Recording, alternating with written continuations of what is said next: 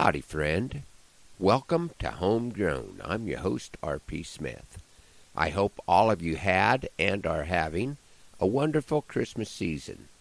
The big news from our family is that we'll be gaining a daughter sometime in the next year. Our son Wyatt proposed to Taylor, and she said yes. This would, without a doubt, be the smartest thing that Wyatt has ever done. They have a lot of decisions to make in a very short time, and we certainly pray for the Lord's guidance in those decisions.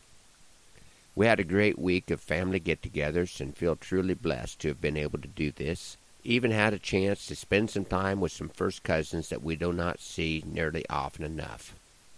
Meanwhile, back on the ranch, weaning calves has gone well, but trying to move them a little further back in the pasture where I'd rolled out some hay, they made me work a little harder than I would have preferred. If you don't know what's over the horizon, not being able to see the advantage of climbing a hill makes it a hard sell. It was a great opportunity for me to see things from a different perspective and further appreciate the gift of our Lord becoming one of us, and inspired a line of poetic thought.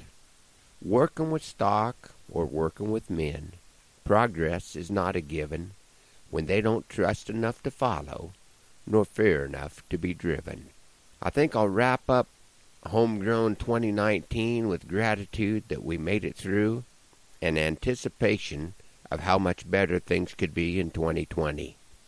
Let's revisit one that I call Rhythm of the Range. There's a crispness in the breeze that you feel in your veins, and the very fact you notice from the mountains to the plains is proof you are a citizen of this steadily turning spear. The stinging on your cheeks as you've marked another year. You may reflect for just a moment, then you'd best be on your way.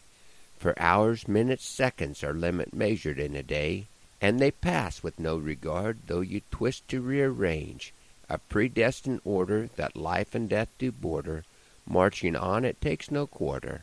It's the rhythm of the range. The sound of spring's first raindrops and July's hot howling wind, they counteract and cancel from beginning to the end. First you're soaked with blessings, and then you're soaked with sweat. If you have ridden full circle, you will feel not regret, but gratitude for your tenacity and God-given capacity, a part of His creation to be, the land and sky, the grass and me. My best efforts to arrange, mold, shape, or somehow change are but the slightest patter, overshadowed by the clatter of the marvelous, thunderous, wondrous rhythm of the range. In the stillness of a starlit night, my mind is screaming out, the silence so overwhelming my significance I doubt. The Lord who holds eternity has opened up my eyes to see. Though I am His slave, He sets me free. There is no place I'd rather be. Sounds of thunder and herds retreating, why that's only my heart beating.